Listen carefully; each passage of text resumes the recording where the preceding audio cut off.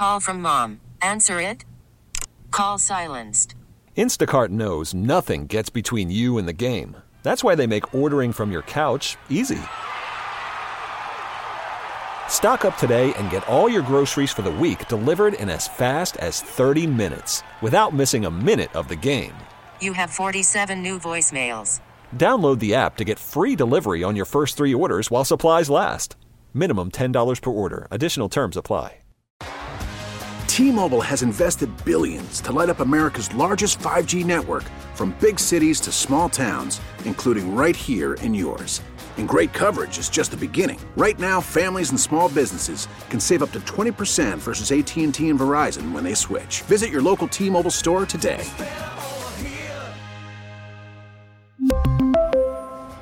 Plan savings with 3 lines of T-Mobile Essentials versus comparable available plans. Plan features and taxes and fees may vary. Welcome to Beyond Black History Month. This is a hip-hop May takeover. I'm your host, Femi Redwood. This is part 2 of our story on the birth of hip-hop.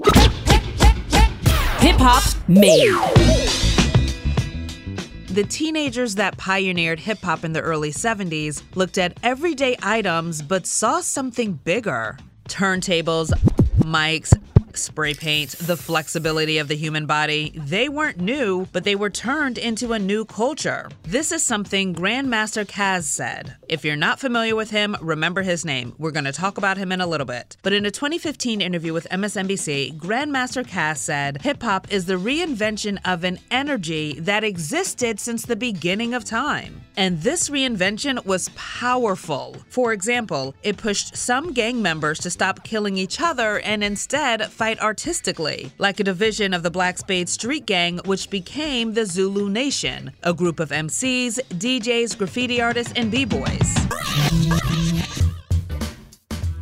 In the last episode, we started in the 60s, then looked at 2 of the initial elements of hip-hop, DJing and MCing. We also looked at that iconic 1973 DJ Kool Herc party. Today we're digging into the other initial elements of hip-hop, graffiti and breakdancing. I'm also talking to one of the MCs behind the song that changed everything. Rapper's Delight. Hip hop to hip it. A hip it to be hip. Hip hop, you don't stop the rock. A rocket to the bang bang boogie. To up jump the boogie. To the rhythm of the boogie to be. We're talking about it all, including the controversy you may not know about. Every time I'd come up with a new rap, he'd keep going back to the same rap. So I'm like, why does he keep saying the same raps? That's Master G from the Sugar Hill Gang. You'll hear from him along with hip-hop producer and historian Rich Nice, Run DMC's Daryl McDaniels, and the inventor of the scratch, Grand Wizard Theodore. Let's kick things off with graffiti. Like many elements of hip-hop, figuring out who is the first graffiti artist depends on who you ask. In the 1940s, American soldiers would visit movie theaters and write on walls. They would draw a bald man looking over a wall with the words, "Kilroy lives here." Some people consider that graffiti. In the 1950s, street gangs would mark their territory. Some people would consider that graffiti. But others might say graffiti started in Philadelphia by a boy trying to impress a girl. In 1965, a 12-year-old boy from North Philly named Daryl McCray was sent to a detention center. There, he earned the nickname Cornbread. He began writing that name on walls. When he got out, he met a girl in his middle school class named Cynthia. He liked her. So to impress Cynthia, he started tagging "Cornbread loves Cynthia" in spots along his bus route. Shortly afterwards, the tag Julio 204 started popping up in New York City. This was around 1967-68. Julio was a Puerto Rican kid from 204th Street in Inwood. Get it? Julio 204? He would only tag in his neighborhood, but Taki 183 would become the first person whose graffiti writings were citywide. He was also the first graffiti writer to be recognized by the media. Taki 183 was a Greek kid from Washington Heights. In the summer of 1969, he heard about what Julio was doing and thought it was cool. So he started writing Taki 183 in his neighborhood. The following year, he became a delivery person. That allowed him to tag Taki 183 all over the city while making deliveries. In 1971, the New York Times figured out who he was and wrote an article about him. He told the paper his real name is Demetrius, and 183 was the street he lived on. Back then, early graffiti writers used permanent markers, but as it exploded, artists started using spray paint. This evolved into the bright visuals and stylized letters we know today. Artists were young and brave. They sneaked into subway tunnels, broke into train yards, jumped fences, all to get their signature style seen by millions of New Yorkers. Initially, these young artists couldn't get into galleries, but in their minds, who needed a gallery when you had an entire city? But as quickly as this art went up, it could come right back down. Sometimes city cleaners removed it, other times a different crew painted over it. That's how I went to Kool Herc parties. That's Rich Nice, our hip-hop recounter from the last episode. From music production to helping establish the Bronx's Universal Hip Hop Museum, he's been involved in hip-hop culture since the early days. He says graffiti existed before Herc's 1973 party, but Herc brought these elements together, and New York City made them famous. I don't like to put a lot on this 73 party only because there were functions and things happening prior to this. Kool Herc had a sound system prior to this. He was writing on walls prior to this. This is in an era when you didn't tell people that you wrote graffiti because we were writers. And so you had a pen name. It wasn't even called graffiti. That's something that the news put a name on it later on. You had a name that you wrote and you kept it a secret because you didn't want people to know. And you would write it in your school. You would write it around other schools. You'd write it on the bus stop. You wouldn't really write in your own building in fear of your parents seeing that word that you wrote on your notebooks or somewhere in your room. And they would go, you're writing in the building, eh? And so now you're like, oh, I'm in trouble. In trouble with your parents or the city. Politicians became laser focused on graffiti.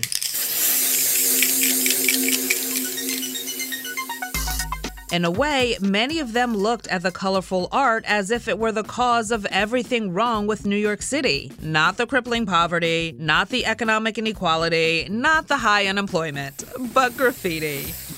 The city cracked down. Some train yards got overnight security, and the city passed a bill making it illegal to carry an open spray paint bottle. And despite the city being on the brink of bankruptcy in the mid-70s, hundreds of millions of dollars were spent cleaning graffiti from subways between 72 and 89. Run DMC's Darryl McDaniels loved comics as a kid, and when he first saw graffiti, he says it was like the comics jumped off the pages and onto the walls of his city. The graffiti was bringing the art to life. The art flowed the way my blood pumped. It wasn't just guys doing it. There were also girls. One of my mentors in art is Lady Pink. She was a 15-year-old girl in the 70s running around tagging the train, hopping fences, getting chased by dogs. But at 15, and she told me, Darryl, my gender didn't matter none. I had this art in me. I had to get it out. And when I saw what the older kids, the older dudes was doing it, Lady Pink said, I'm coming right through the hole in the fence too. And they looked at her and they was like, come on. Lady Pink was born in Ecuador and raised in Queens. According to Fast Company magazine, she would sneak out of her bedroom by jumping 10 feet down with a bag of paint. She'd tag subways, but be back inside before her mom woke up. Darryl says the only thing wrong about graffiti is they were writing on walls they didn't own. Eventually, galleries in Soho realized these kids were doing art, and some graffiti artists traded sides of buildings for canvas. If you go down to Soho right now, if you go down to the Village and walk into art galleries, I would say 65% of that is graffiti-looking art, along with the contemporary art and the Picassos and all. Basquiat, Keith Haring. Hip-hop didn't just create rappers. It also created B-boys and B-girls. Breakdancers did crazy things with their bodies. They'd put a flattened piece of cardboard on the ground and pop, lock, torque, twist, spin, showing the same fearlessness that graffiti artists had, only doing moves that defied gravity. Rich, who started going to Herc's parties in '74, said not everyone was breaking. Quite contrary to popular opinion, it wasn't just a bunch of people spinning on their backs and spinning on their heads, because that really wasn't even the vibe of the party at that time. At that time, we were doing a dance called the Freak. And the Freak was the dance. You found a girl in the party and you and her start doing the Freak dance. And you're like, woo! And you wanted to go to the party and do the Freak. You weren't trying to go spin on your back. I'm trying to do the Freak. I've seen girls' mothers come into the park and grab them by their neck and their ear and say, girl, get your behind upstairs. You're out here doing some damn freak dance. I know what you're thinking, but no. Rich says the freak dance was about outdancing someone, almost like a competition between you and the person you were dancing with. Rich was only about 10 when he was sneaking to these parties. He'd have to wait for his grandmother to fall asleep before slipping out of the bedroom window. There would be weekends where I thought I was going, but my grandmother just never went she just stayed awake. And I was just like, guess I ain't going tonight. And then I get the next day, yo, what happened last night? Oh, you missed it, man. Yo, Clark Kent was going off last night, man. Clark Kent was going off. Clark Kent was a DJ. And that's a term that was used back in the days, was go off. And they say the dancers, man, it was burning. It was burning, because there was no such thing as really calling it breaking. They used to call it burning.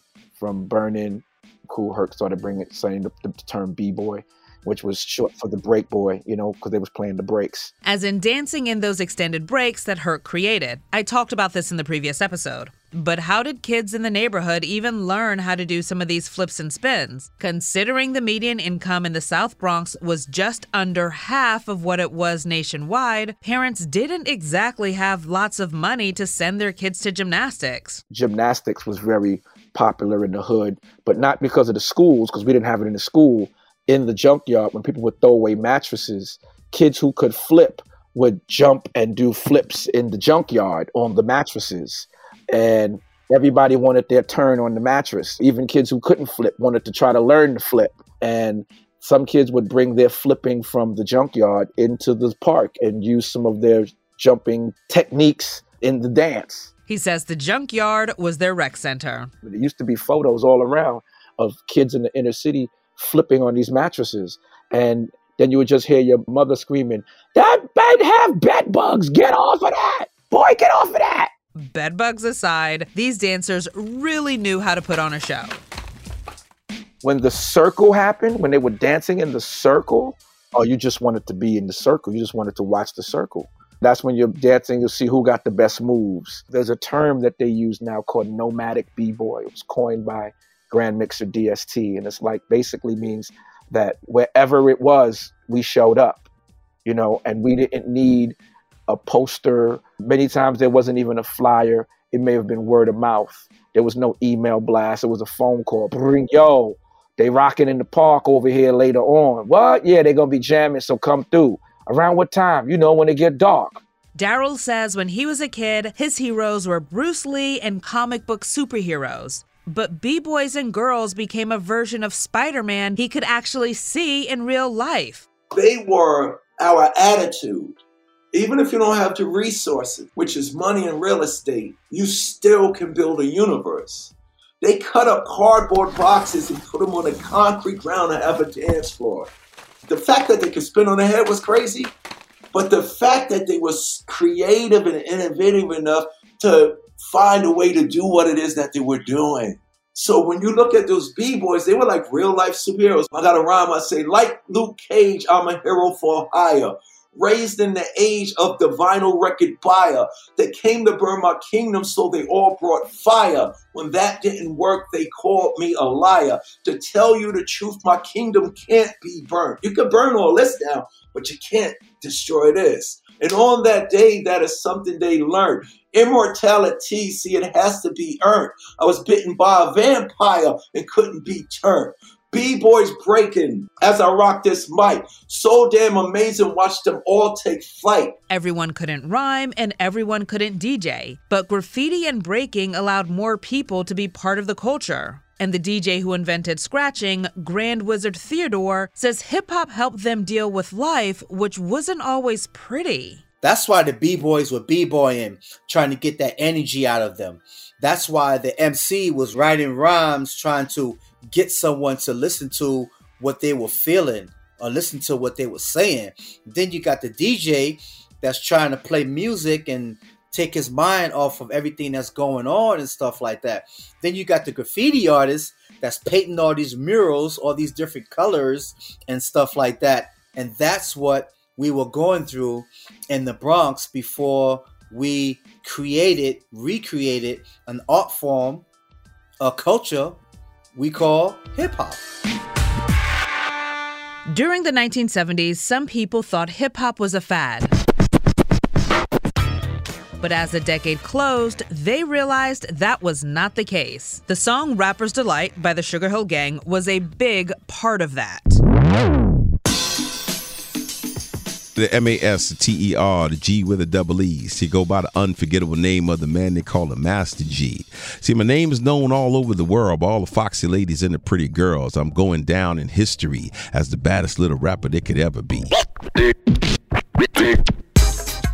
That's Master G, a.k.a. Guy O'Brien. He's one of the 3 members of the Sugar Hill Gang, along with Michael Wonder Mike Wright and Henry Big Bank Hank Jackson. Master G grew up in the suburbs of New Jersey, about 30 minutes away from the Bronx. His dad was a corporate pilot, but also a trumpet player. They had a studio in their basement, so jazz musicians were always over. All roads lead to me being who I am today. I was given an opportunity to really express myself. I started playing drums when I was 7. I started DJing when I was like 15. He started rapping after he heard a friend doing it at a party. I asked him what he was doing. He said, I'm rapping, man. That's what they're doing over in New York, you know. And so I put that into my repertoire of DJing and rapping. He was pretty young. We're talking high school still. In fact, he needed help getting to gigs. My friend's mom used to bring the equipment in the back of her station wagon to somebody's house. Bless her heart, Miss Cook. If you're still here, I thank you, because we couldn't even drive. You know, I didn't even have a car. So this woman would 8 o'clock would take all of this equipment to your house, and the party would go till 1 o'clock. We would call Miss Cook at 1 o'clock in the morning. This woman would get out her bed and drive the station wagon over to wherever the party was, and we'd put all the stuff in the thing and then take it back to Kevin, my friend Kevin's house. Enter Sylvia Robinson in 1979. She was a singer turned music producer. One night, she went to the legendary club Harlem World. MCs and DJs would perform there. She heard, God rest his soul, Lovebug Starsky rapping.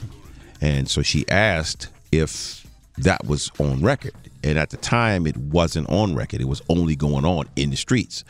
So her son was around our age. They start looking for people who can rap, because she says this needs to be on record. They decide to, re-record Good Times, because it was the breakbeat of the summer. So they had the music already. Good Times was a song by Lashik.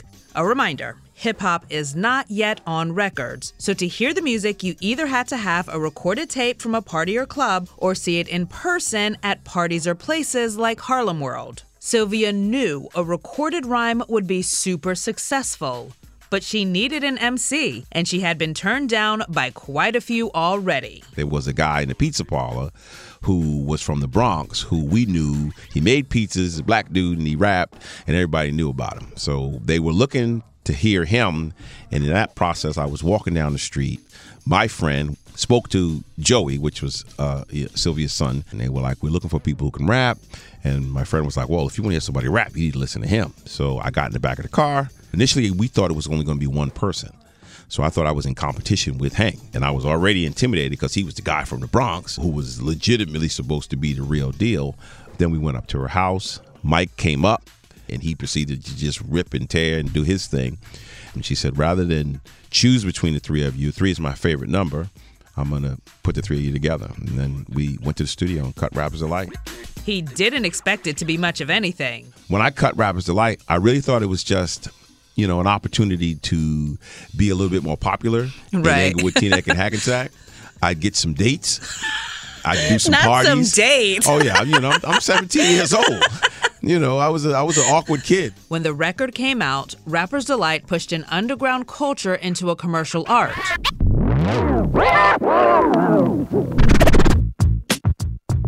I interviewed a ton of people for this series. One of the questions I've been asking everybody, what was that one song that made you fall in love with hip-hop? Most of the responses, without a doubt, Rapper's Delight. Here's Grand Wizard Theodore. When I first heard Rapper's Delight, I knew that I was a part of something that was going to last for a very long time. When I heard Rapper's Delight, I was a part of something that's bigger than I was, and it just made me fall in love with it even more. He heard it everywhere, at parties or on the street. It was like every car that went by, every OJ that went by. And OJ was basically an Uber. Daryl connected with the lyrics Big Bank Hank rapped. When he heard the Superman rhyme, he knew he could rock with it. Imp the dimp, the ladies pimp, the women fight for my delight, because I'm the grandmaster with the 3 MCs and I can shock the house for the young ladies. Superman with the S on your chest and you fly through the air. So when he started saying that, I can relate to that. And then the rhyme a little later, have you ever gone over your friend's house to eat and the food that ain't no good and the macaroni soggy and pea? So I was like, my mom's cooked chicken and macaroni. So it was Rapper's Delight. The record introduced a lot of people to music they never heard. It peaked at number 36 on the Billboard charts in January of 1980. It was the perfect combination. The music was phenomenal. The voice qualities, Hank's amazing voice, Mike's incredible voice. I got a pretty good voice myself. The content, Mike's talking about what you hear is not a test, and we're rapping to the beat. Hank, Superman and that whole thing, and I'm pleading my case to the female population of the world. And you had the cosmetic aspect of it, and the timing was perfect for it because it was already a movement going on in the street. We just took it and put it on a form where everybody had access to it. You didn't have to go to the Bronx, or you didn't have to be at the, rooftop or whatever the case may be. You could now turn your radio on and get it. But the song is not without controversy. It became hip-hop's first ghostwriting scandal. Hank's rhymes were actually written by Grandmaster Caz, a.k.a. Curtis Brown. He was a DJ, MC, and a member of the super talented Cold Crush Brothers out of the Bronx. It's worth noting, whereas lots of rappers use ghostwriters today, this was not cool back in the 70s and 80s.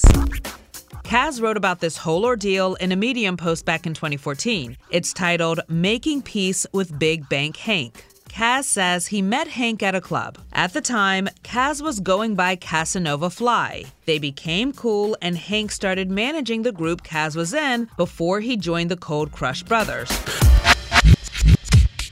Hank ended up moving to Jersey for his pizza job. In the Medium post, Caz writes that Hank told him about Sylvia and detailed how she wanted Hank on a record. Caz said it didn't really make sense because Hank was not an MC. Hank ends up asking to borrow Caz's rhyme book, and Caz says sure. You have to understand, they didn't know about publishing, writer's fees, royalties, because again, hip-hop isn't a business yet. Caz says he wasn't worried about anyone using his rhymes because he was so creative, he could just come up with more.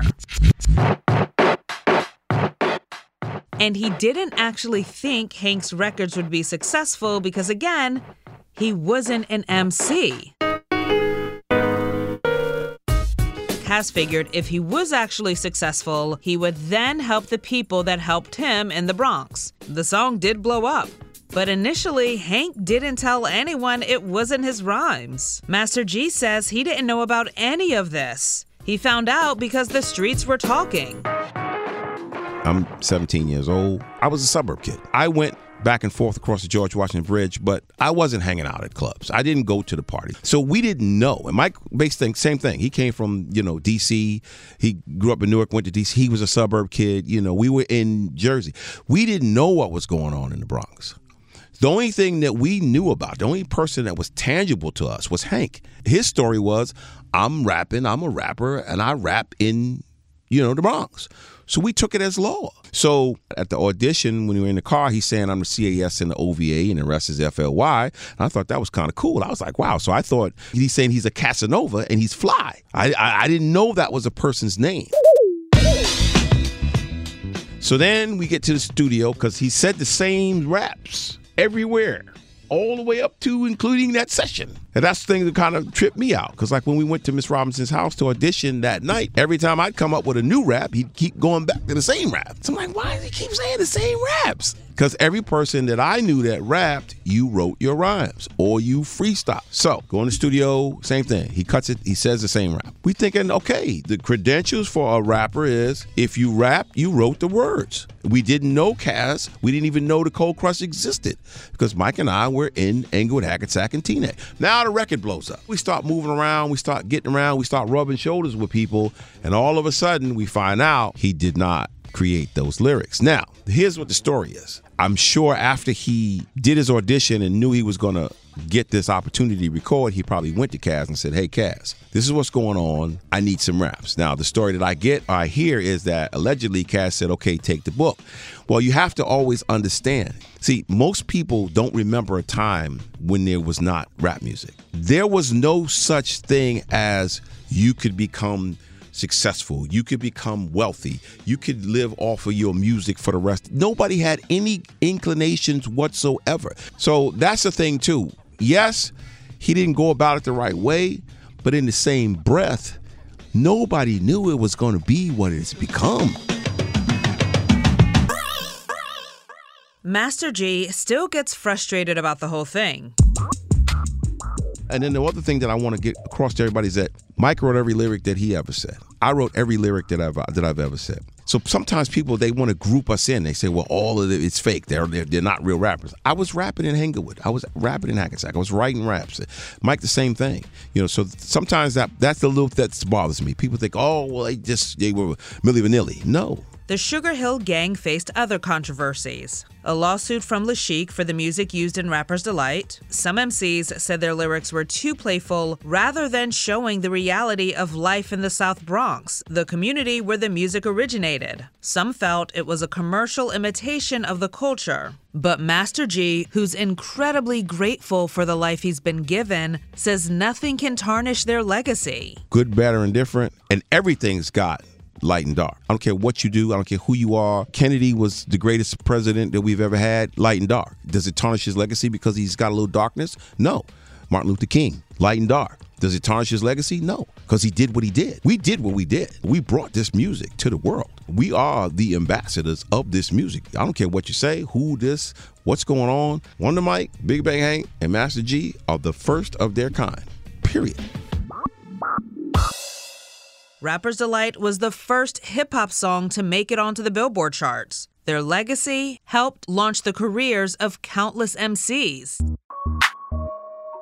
Sylvia, who has since passed away, built the first rap label. She was also the force behind Grandmaster Flash and the Furious Five's groundbreaking song, The Message. Hank has since passed as well, but today, Master G continues to tour with Wonder Mike, where their fans love hearing Rapper's Delight. Before I let him go, his thoughts on hip-hop today. I appreciate the evolution of the music. Because how can I not be cool with something that I helped bring to the world? I think it's going to continue to blossom. I think it's going to continue to evolve with the world in itself. It speaks to what's happening. Things that a person can say now in a song, I couldn't say. As America changed, hip-hop changed. As hip-hop moves into the 80s, a shift begins. MCs become front and center. Commercial rap pushes social commentary. And diss tapes start to emerge. We're going to get into all of that in future episodes, including where the name hip-hop actually comes from. Now, Master G and I spoke for over an hour, so next week I'm going to drop that full interview, and the following week will be part 3 of The Birth of Hip Hop. Thanks so much for listening. If you're enjoying our series, please hit that subscribe button. Also, rate and review our show. This helps us in the podcast rankings. Beyond Black History Month, a Hip Hop Made Takeover is a special production of 1010 Wins, WCBS News Radio 880, and Odyssey. Special thanks to producers Jill Webb and Dempsey Pillot. Andy Egan Thorpe is our audio engineer, and I'm your host and managing producer of podcasts, Famie Redwood. Thanks for listening. We really need new phones. T-Mobile will cover the cost of 4 amazing new iPhone 15s, and each line is only $25 a month. New iPhone 15s? It's better over here. Only at T-Mobile, get 4 iPhone 15s on us and 4 lines for $25 per line per month with eligible trade-in when you switch. Minimum of 4 lines for $25 per line per month with autopay discount using debit or bank account. $5 more per line without autopay, plus taxes and fees. Phone fee at 24 monthly bill credits for well-qualified customers. Contact us before canceling account to continue bill credits or credit stop and balance on required finance agreement due. $35 per line connection charge applies. See T-Mobile.com. O'Reilly. Protect your vehicle's engine with a full synthetic oil change and save with Mobil 1 at O'Reilly Auto Parts. Purchase 5 quarts of Mobil 1 full synthetic motor oil and receive a $10 O'Reilly gift card after rebate. See store for details. With your Mobil 1 purchase, you'll also receive 2 times points during O Rewards Bonus Points Month at O'Reilly Auto Parts. O'Reilly Auto Parts. Baseball is in full swing. NBA playoffs are heating up, and your NFL team is gearing up for training camp. Listen to the latest on the teams you love here on the Odyssey app. The biggest sports radio stations in the country, providing unrivaled local coverage of their teams, all in one place. Exclusive interviews with players, coaches, and team executives, streaming live and always available on demand. Stay in the know with your favorite teams right here on the Odyssey app.